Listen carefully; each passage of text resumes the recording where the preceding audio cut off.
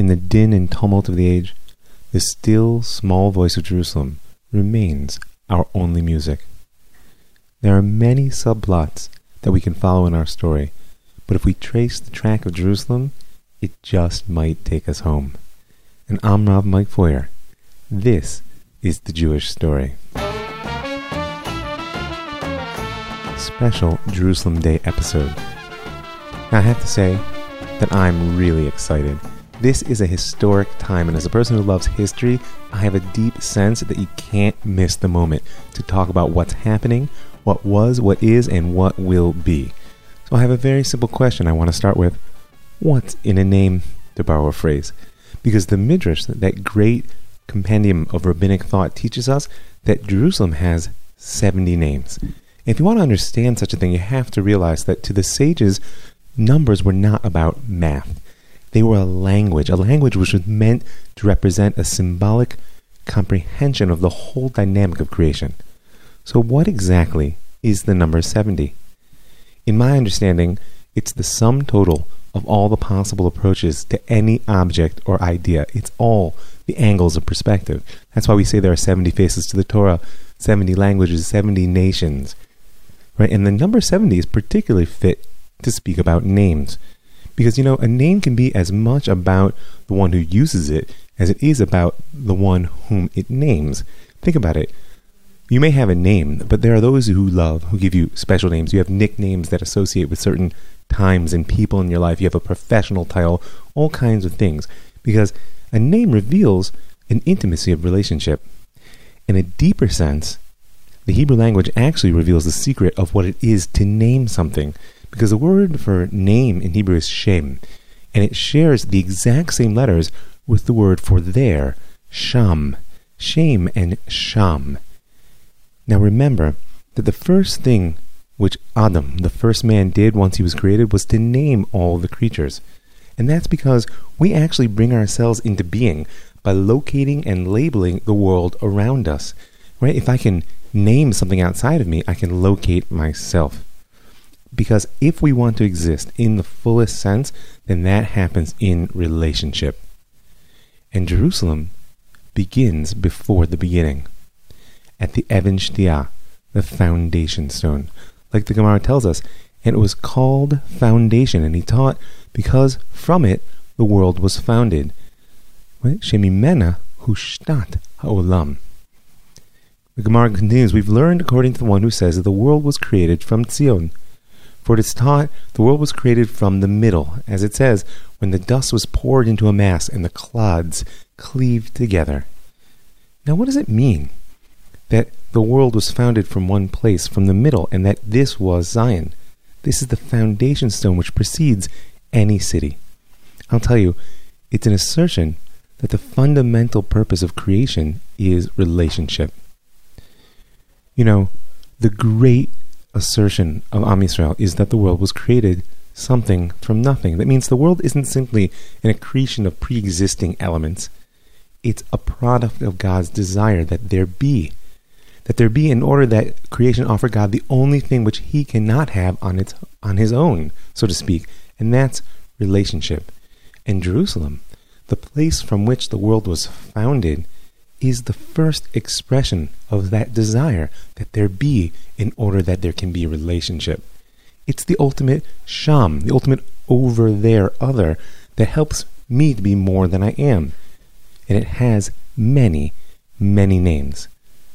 Now, if we're going to talk history in the traditional sense, it's important to note that the first appearance of Jerusalem as Jerusalem is in what's called the execration text. It's a fun word, you can use it with your friends. These are texts that were discovered in Egypt, comprised of two groups from the 18th and 19th centuries before the Common Era. There are curses written there in the Egyptian script, basically condemning the rulers of Jerusalem and other cities in the land of Canaan, because they were the enemies of the Egyptians. And this time period is more or less the same time period that the Canaanites were in the land, and was the time, of course, of our forefather Abraham. Now, before we get too far in the story, it's important to be clear. The name Jerusalem does not appear in the Torah in the 5 books of Moses. However, it's hinted at rather strongly. And there are two very important stories I want to touch quite briefly in order to get at not only the root of the name, but its significance and how its past in many ways sets the stage for its future. And those two stories center around Avraham. Because the first place where you might look to find the story of Jerusalem is in a strange incident. After Avraham rescues his nephew Lot from the War of the 4 Kings and the 5 Kings, for those who guys are biblical buffs, he goes to a city called Shalem. And there the king of that city, Melchizedek, Melech Shalem. And by the way, the word in Hebrew for city is Ir. So Ir Shalem. You can already start to hear it coming through. Right? He comes out and he greets Avraham with bread and wine because Melchizedek is a priest of the Most High God. And there's a very strange and enigmatic exchange which happens between them. Truth is, the details of it lie beyond our story. But the key is that Melchizedek hands off the priesthood and the name of a very important place to Abraham. And that name is Shalem. And Shalem in Hebrew means wholeness. Now there's a second story. Hold that side for a minute. The second story is probably familiar to most listeners. And that's the story of the binding of Isaac. Now this is a story which deserves several shows in and of itself. And I have a lot to say about it at other times. But for now, we have to recognize that the binding of Isaac is a story of what happens when one's understanding of the world is inadequate to their experience. God tells Abraham that Isaac will be your future. Now take him and bind him and sacrifice him on the rock. Those two things don't work together. And yet Abraham moved forward holding this impossibility, and what emerges from it is a new name of God. Because in the beginning of the story he says, Elohim Yireh, right? That God of the world sees us, he says to his son. And after he's stopped from the sacrifice, he says, Hashem Yireh, the 4-lettered name of God, sees. And that's a revolution that deserves some contemplation. But what's most important is that he renames the place Yireh, will be seen. So its name was Shalem, wholeness, perfection. And Abraham renames it Yireh, will be seen. And the sages tell us that when God wanted to give a permanent name to this special place, he was in a quandary. Because Melchizedek, the person who had named it Shalem, was a very righteous man. In fact, the sages say he was a descendant of Noach. Right? And Abraham, of course, is Abraham. No explanation needed. And he calls it Yireh. So God says, what am I going to do if I call it Shalem? Abraham will be upset. If I call it Yireh, Melchizedek will be upset. Yireh, Shalem, Yerushalayim. And so the name of Yerushalayim is actually an attempt to integrate between two opposites, between a sense of perfection and wholeness and completion, and a sense of expectation and a future orientation of what will be seen. Right? And this carries forward throughout all of Jerusalem's history. Now, we may have set the stage a little bit, but as I said, the name of Jerusalem is not stated in the Torah. However, there is a critical definition given to her nonetheless through a very strange name which sticks, and it is the place which the Lord your God shall choose. Makom asher yivchar. Right? It's the place which God chooses. And the word place, makom, is often identified with the city of Jerusalem. And the Rambam, the great sage of the 12th century, gives us 3 reasons why the name of the city remained hidden. He says, this is in the More Nevuchim if you want to look it up, he says, first of all, if the nations of the world had known that that's where prayer was received and offerings found favor, each one would have wanted to seize it, and there would have been tremendous struggle and bloodshed. The Rambam knew that as soon as the sanctity of Jerusalem was revealed, that the world would struggle over it. Sound familiar?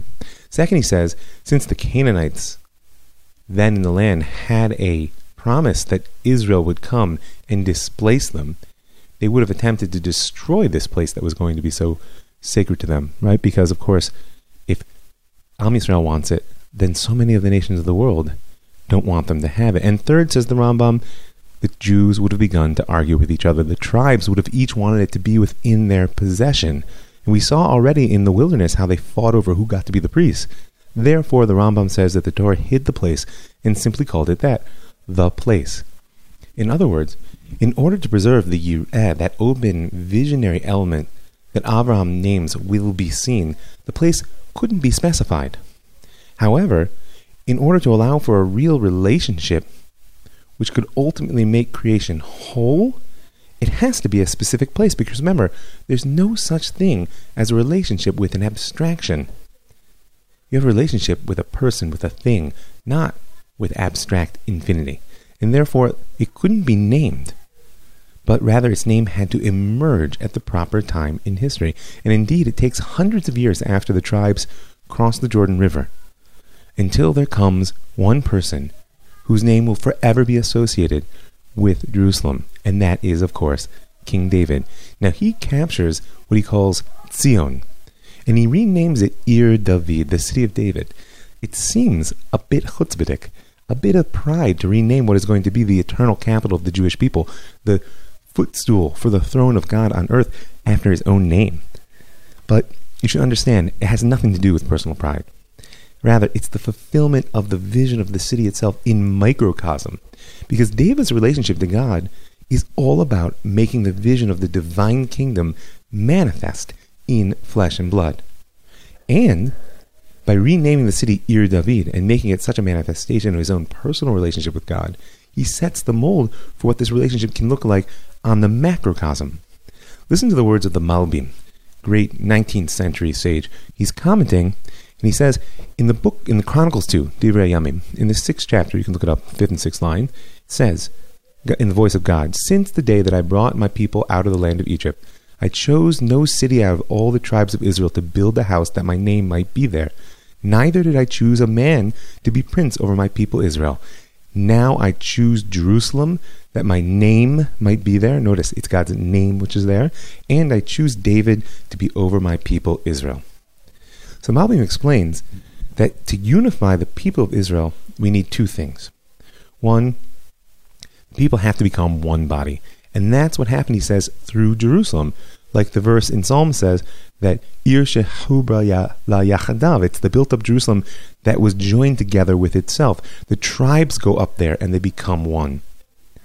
Right? And through all the tribes going, each one facing one place, all the tribes going to one center, all the limbs, he says, are unified to become one encompassing body, and Jerusalem is its heart, pumping the spirit of life through it all. He says, number two, the people are united through the kingship of the house of David, which establishes a leadership that encompasses everyone. Because the kingship of David, he says, was to this encompassing body like the brain is into the individual body. And he goes through and he says, by the way, if Jerusalem is the heart, Am Yisrael is the body, Jerusalem is the heart, the king is the head, or the brain, he says the holy temple, of course, is the soul. And so David captures the city. Solomon infuses it with its soul when he builds the temple. And the first temple period lasts for 410 years. It's this period in which the kingdom of God is meant to be embodied in a kingdom of flesh and blood, with Jerusalem as its heart and divine soul. And it's this period which, in the words of our master and teacher, Rav Avram Yitzchak Cohen Kook, says that the godly ideal and the national ideal were united in their fullness. Rav Kook points out that we are not a religion, nor are we a nation in the simple sense. We are a covenantal people. And the true primary vessels for God's manifestation in the world are the godly ideal in the Torah and the national ideal in the people. And the two are really two sides of the same coin. It was during the first temple period that they found their fullness of relationship. But after David's son Solomon dies, the kingdom he's built can't hold together. And it splits in two. And the northern kingdom, which calls itself Israel, is cut off by their own rebel kings from the intimacy of the divine relationship, which is really available only in Jerusalem, and they slide quickly into idolatry and are swept away by history. All that's left of the northern kingdom is the legend of the 10 lost tribes, and the promise that one day the exiled tribes will return to Jerusalem. By the way, walk the streets, you'll see some of their faces. Meanwhile, the southern kingdom of Judah is still holding out, sometimes expanding, sometimes contracting into a city-state bounded by the walls of Jerusalem. Because despite all the difficulties of the first temple period, as long as the heart is sound, there's life in the body. And if Jerusalem is the heart of the divine kingdom on earth, then the prophets are its voice. Sometimes the prophets speak in the voice of God to the people, and sometimes in the voice of the people to God, but Jerusalem is always their focus. And it's in the words of the prophets that the majority of these 70 names of Jerusalem appear. By the way, the truth is, I found over 100 names of Jerusalem in the Tanakh, and you can check out, just send me an email at ravmike@thelandofisrael.com, or you can find me on Facebook, and I'll send you a link to an amazing resource, actually, on over 700 sources on Jerusalem. It's good to do some learning this week. But either way, the prophets represent the height of the development of the wholeness of Israel, the klal, as Rav Kook calls it, the all-embracing, the kings, the temple, the voice of God. It doesn't get bigger than that. But they're railing against the failure of the individual, of the prat, of their personal morality to live up to this all-embracing holiness. Because the 70 names of Jerusalem in the mouths of the prophets demand that every individual lives up to the existence of such divine grace that it's possible to embody the kingdom of God on earth. Right? But not surprisingly, it doesn't work out. But wait, hang on. Before we go there, it's also important to add one more thing. It's the prophets who begin to widen the scope of relationship between Israel and the world, and between Jerusalem and the nations. Really, to me, the most moving statement of this is in Yeshayahu, in Isaiah, when he says that, first of all, Am Yisrael is now no longer simply a people in its land with their intimate relationship to God, but are actually God's eternal witnesses to existence, testifying in order that the whole world can be filled with God's light. Right? This is the proof that ultimately one God, one world, the role that Israel is meant to play is to let people know. And Isaiah, of course, announces God's joy that in the future, Beiti Beit Tfilah Yikareh L'Kol Ha'amim, that my house will be called a house of prayer for all peoples. Unfortunately, however, the grandeur of the klal, of this all-encompassing grace of a kingdom embodied in flesh and blood, wasn't sufficient to transform the individuals. And the prophets failed to shift the people's behavior. There comes a point when the people's behavior is so corrupt that to maintain the symbols of God's kingdom on earth, the temple, the kings, the prophets, actually contradict his kingship. I mean, imagine someone at the height of the rot of the kingdom of Judea had walked into the land and said, "Whoa, what's going on? These people are worshiping idols. They're murdering each other in the streets. It's mayhem." And we said, well, but the temple is here. I mean, God has chosen us. Well, there's one of two things. Either there is no God, would be their conclusion, or if there is a God, I don't have anything to do with him. And so therefore, as soon as those symbols contradicted God's kingship rather than expressing them, they had to go. And what replaces it is exile. And it's in exile, specifically in Babylonian exile, which is the first national taste of exile, where Jerusalem first shows its power as the ultimate Sham, as the ultimate over there, through all of its names. Because Jerusalem becomes the spiritual compass toward which we as a people, and eventually the whole world, will orient. Now remember, exile is actually rooted in the idea that I belong somewhere else. If the Jews had gone out of Jerusalem without the promise that they would return, then they simply would have become Babylonians. In the same way, I see this challenge amongst my students from North America today, that they are no longer in exile. They don't see themselves as other than where they belong, and therefore they're challenged to construct a Jewish identity which can be rooted in where they are. Good luck with that. History proves it's not a simple task. Because exile is rooted in the idea that I belong somewhere else, and that somewhere else is Jerusalem. And it's Daniel, that last fruit of the richness of the first kingdom, who's the first one to turn 3 times a day toward Jerusalem to pray. And he shows us that somewhere else where we belong, that Sham, which we give so many shemot, so many names to, is Jerusalem. And when the exiles return under the aegis of Cyrus the Great, right, the Persian king who sends us home, it is a return to Jerusalem, to Zion. Zion, we call it Shivat Zion, but it's also there that the fight for Jerusalem really first begins. If you look in the 4th chapter of Ezra, you'll see this story. It says, when the adversaries of Judah and Benjamin heard that the returned exiles were building the temple to the Lord God of Israel, they approached Zerubbabel and the chiefs of the clans. The Jews came back, and they began to rebuild. And the nations that had been there said, "Hey, you're back. That's great. We've been worshiping your God for 70 years. You're going to build a temple? Give out. Let us help you." Now here's a question.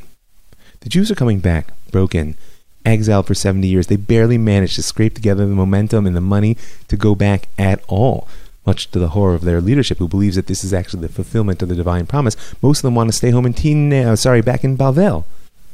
They don't want to come back and face the difficulties of rebuilding. And then suddenly they're surrounded by the peoples of the land who offer to help. Now it seems that this was a chance to fulfill the words of Isaiah. Beiti beit tefillah yikareh l'kol amim. My house will be a house of prayer for all peoples. All the people want to help us rebuild the house. Shouldn't we do it? But the truth is, what they say is no. It's not for you and us to build a house to our God, but we alone will build it to the Lord God of Israel. We weren't ready. Because in order to have a healthy relationship with the world, in order to be that light to the nations, and in order to make it God's house, but for all peoples, we have to have a clear sense of ourselves and our relationship to God.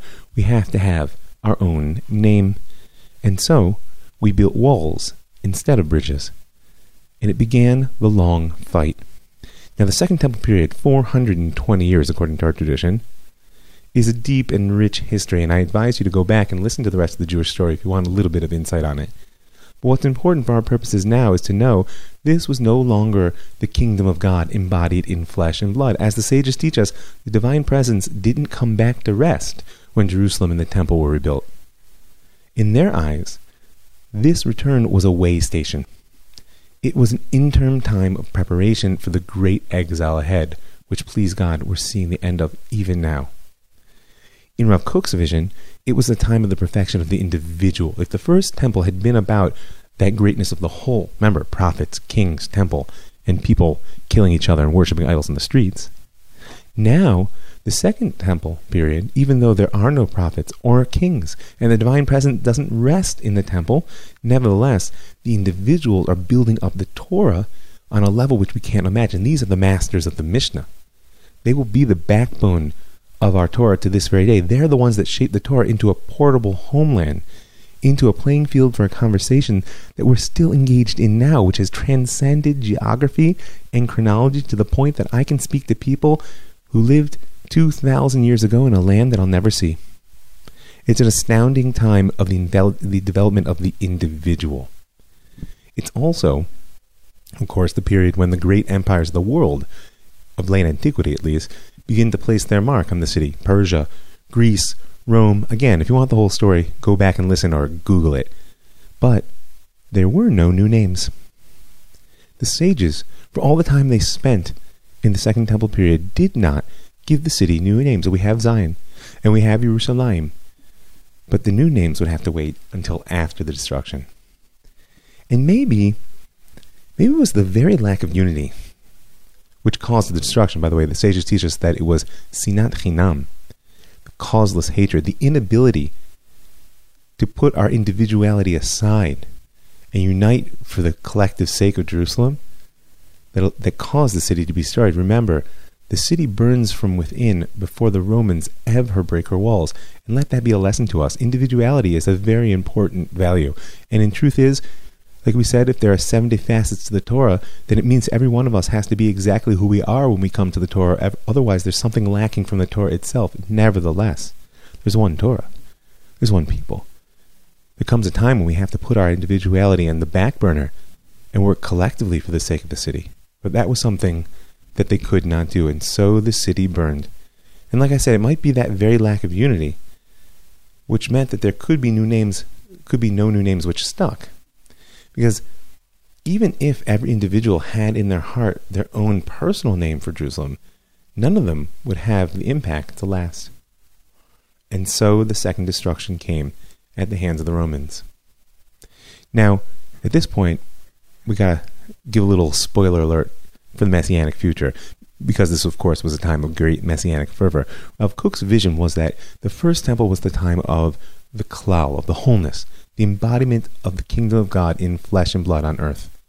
The second temple was a time of the prat, of the individual, in which all the great moral, ethical, and legal and spiritual visions of the prophets could be internalized by individuals and worked down into the details of law to the point in which my behavior personally could reflect the kingdom of God. The kingdom of God moves within, and I express it in every action.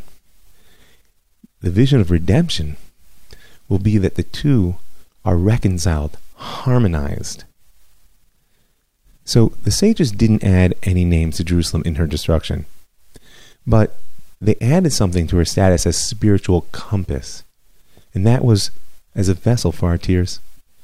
Because from that moment of destruction onwards, no house would be completed, no wedding fully joyous, because our mourning for Jerusalem casts a shadow to this very day over all our joy. And not only were we crying for her in all our long exile, we believe that she's crying for us. Listen to this story from Psikta Rabati. Jeremiah said, "When I was coming up to Jerusalem, I lifted up my eyes and saw a woman sitting on the mountaintop. Her clothes were black and her hair unkempt. And she cried, 'Oi, oi, who will comfort me?' And I cried, 'Oi, oi, who will comfort me?' And I said to her, 'If you're a woman, then speak with me. And if you're a ghost, then go away.' And she answered and said to me, 'Don't you recognize me?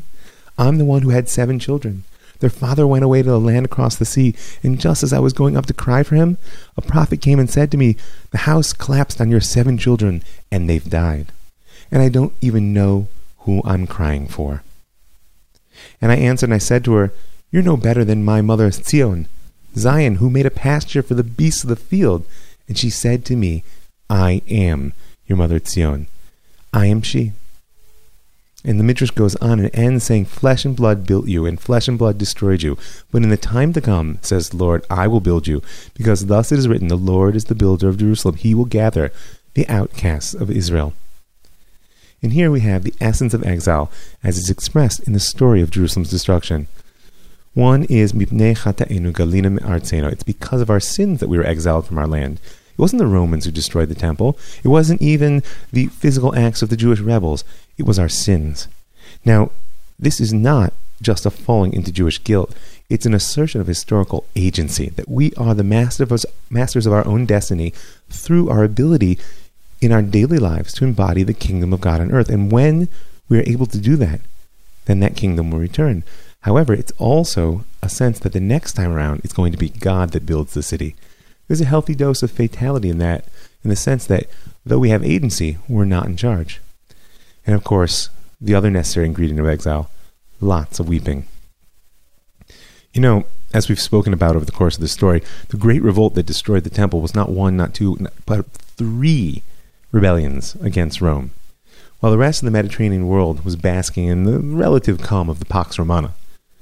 In our fierce need for sovereignty over Jerusalem, we Jews were fast proving ourselves to be the indigestible element of the Roman Empire. And it's important to put a finger on this strange notion that our divine mission requires sovereignty over particular geography, and that centers on Jerusalem, and of course at its heart, the Temple Mount. If you find it strange that so few square meters of territory are so passionately contested, you just need to understand that it goes to the heart of who we are. So finally, in their disgust, the Romans broke us and scattered our bodies to the 4 winds. They renamed our land Palestina, Palestine, which causes us grief to this very day, and they renamed our beloved city Aelia Capitolina, a new name for Jerusalem, dedicated to a false god Jupiter, whose shrine was built on the Temple Mount. Now it's this point where the fledgling Christian church actually began to come into its own, distancing themselves from their Jewish roots for reasons that we're not going to go into right now. And Jerusalem, of course, was always significant to the early church. It played a critical role in the ministry of Jesus and the stories of early life and death, of course. But they wouldn't give a name to Jerusalem for another 200 years. When in the 4th century, the Emperor Constantine became the first Christian emperor, and his mother, the Empress Helena, meets Bishop Macarius of Aelia Capitolina. And he tells her at length about the misery of Jerusalem and the sad state of the holy sites. And in the year 326, she leaves with the blessing, authority, and tons of cash from her son, the emperor, and goes on a journey of discovery. And there, together with the bishop, she identifies locations of the crucifixion and burial of Jesus, many other events associated with his last days. In fact, she's the one who establishes the traditions of all of the main Christian sites followed to this very day. And so Jerusalem became a place of pilgrimage, a holy city, a destination for spiritual tourism, but not a living center for the holy people. Now, this is critical, because it's the disembodiment of exile that makes Jerusalem into the holy city and Israel the holy land, as opposed to the homeland. And if I want to say it a little deeper, I would say that it's actually, in exile, holiness is a detachment from the world. And even further, the belief that holiness means a detachment from the world is exile itself. Islam continues this trend. When they conquer the city in the 7th century, they give it its own name, Al-Quds, which literally means the Holy One in Arabic. Now go back and listen to episode 15 if you want the full story, but just know that it was a Jewish convert to Islam, Ka'ab, who showed the Muslim conquerors where to put their dome, right on top of the temple. But don't be nervous. I could take you on a tour of the 2,000 years of exile, but we got to draw things to a close. So once again, in order to do that, I'll use the words of Rebbe Yehuda Halevi, the poet laureate of Am Yisrael, a man who sang more passionately for Zion than perhaps any other, and of course who died at her gates. He understood that the longing for Jerusalem was a mainstay of exile. And furthermore, he knew that as much as we wept for her, we longed to believe that she cried for us as well. As he says in his perhaps most famous poem, Zion, halo tishali lishlom asiraich. Right, Zion, won't you ask after the welfare of your prisoners who seek your welfare and are the remnant of your flock? And how he culminates his words in the Kuzari, in his great work of Jewish faith, when he says, the verse in the Psalms, you will rise, have mercy on Zion, for there is time to favor it. The appointed season has arrived, your servants desired its stones and favored its dust. He says, this means that Jerusalem can only be rebuilt when Israel yearns for it to such an extent that they embrace her stones and dust. And I want to tell you that we live in a time when that yearning has begun to actually bear fruit. Now, I'm not going to review all the struggles of the last 200 years, but it is certainly worthy of note that the Jewish national movement chose the name Zionism. Zion, Zion, Jerusalem, because it's our ability to stitch diverse individuals and communities together from around the world back into a wholeness of nation that revolves around our collective longing for this city. Just look at the map of the War of Independence in 1948. From a strategic perspective, it was absurd to attempt to capture Jerusalem. I mean, it looks like a kidney bean. If you haven't seen the map, go look at it, what they call the West Bank, and see how Jerusalem is a finger stuck into what was then hostile territory. And it seemed an outrageous waste of blood and treasure in a war which might have been doomed from the outset. And yet, if you want to know why, Ben-Gurion and the other leaders of the supposedly secular Zionist movement fought so fiercely to hold on to at least what they could of the city. Ben-Gurion made it very clear in one of his early speeches in 1949 to the Knesset, and he said, we regard it as our duty to declare that the Jewish Jerusalem is an organic and inseparable part of the state of Israel, as it is an inseparable part of the history of Israel, of the faith of Israel. And his generation, and those after him, gave Jerusalem a new name, borrowed from our history perhaps, but to a certain degree new nonetheless. Yerushalayim shel Zahav, Jerusalem of gold, because if the state came to us, as the poet says, on a silver platter, through the sacrifice of so many, Jerusalem came to us through the gold of our dreams. And so here we are. And I have to tell you, sometimes I blink my eyes and rub and look around and say, am I really here? Because no matter what complications, mess, dramas, dreams, nightmares, you name it, whether it's the trash in the streets, the strikes, the issues of other people's, etc., etc., etc., you have to remember, I have to remember, that all of my ancestors, every single one of them, for the last 2,000 years, would have crawled on hands and knees until they bled to be where I'm sitting now. And this is the highest joy and a tremendous responsibility.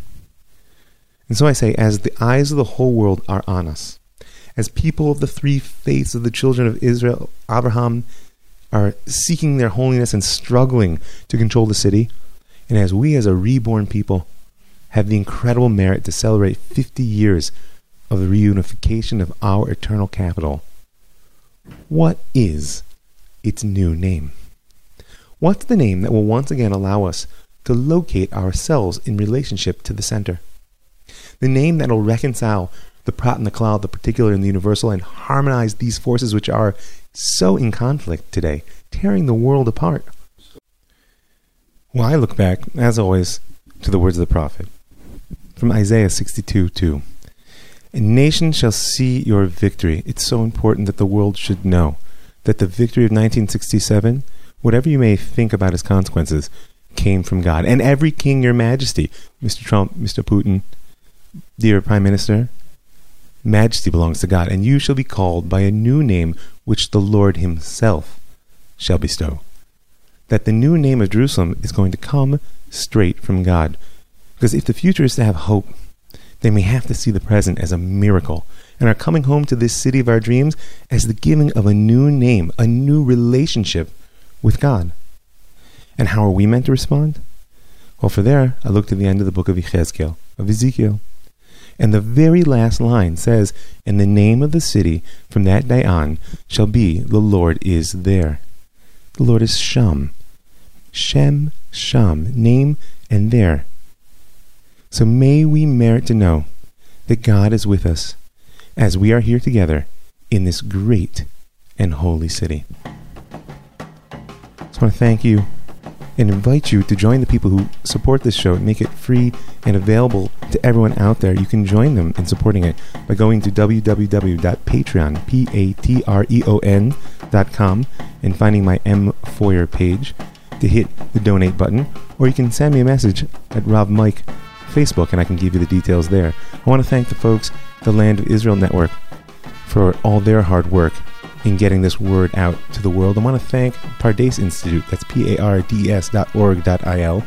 for giving me the opportunity to touch so many hearts and minds of young Jews out there. And I also want to thank Sulam Yaakov, because it's my home. Now thank you for listening.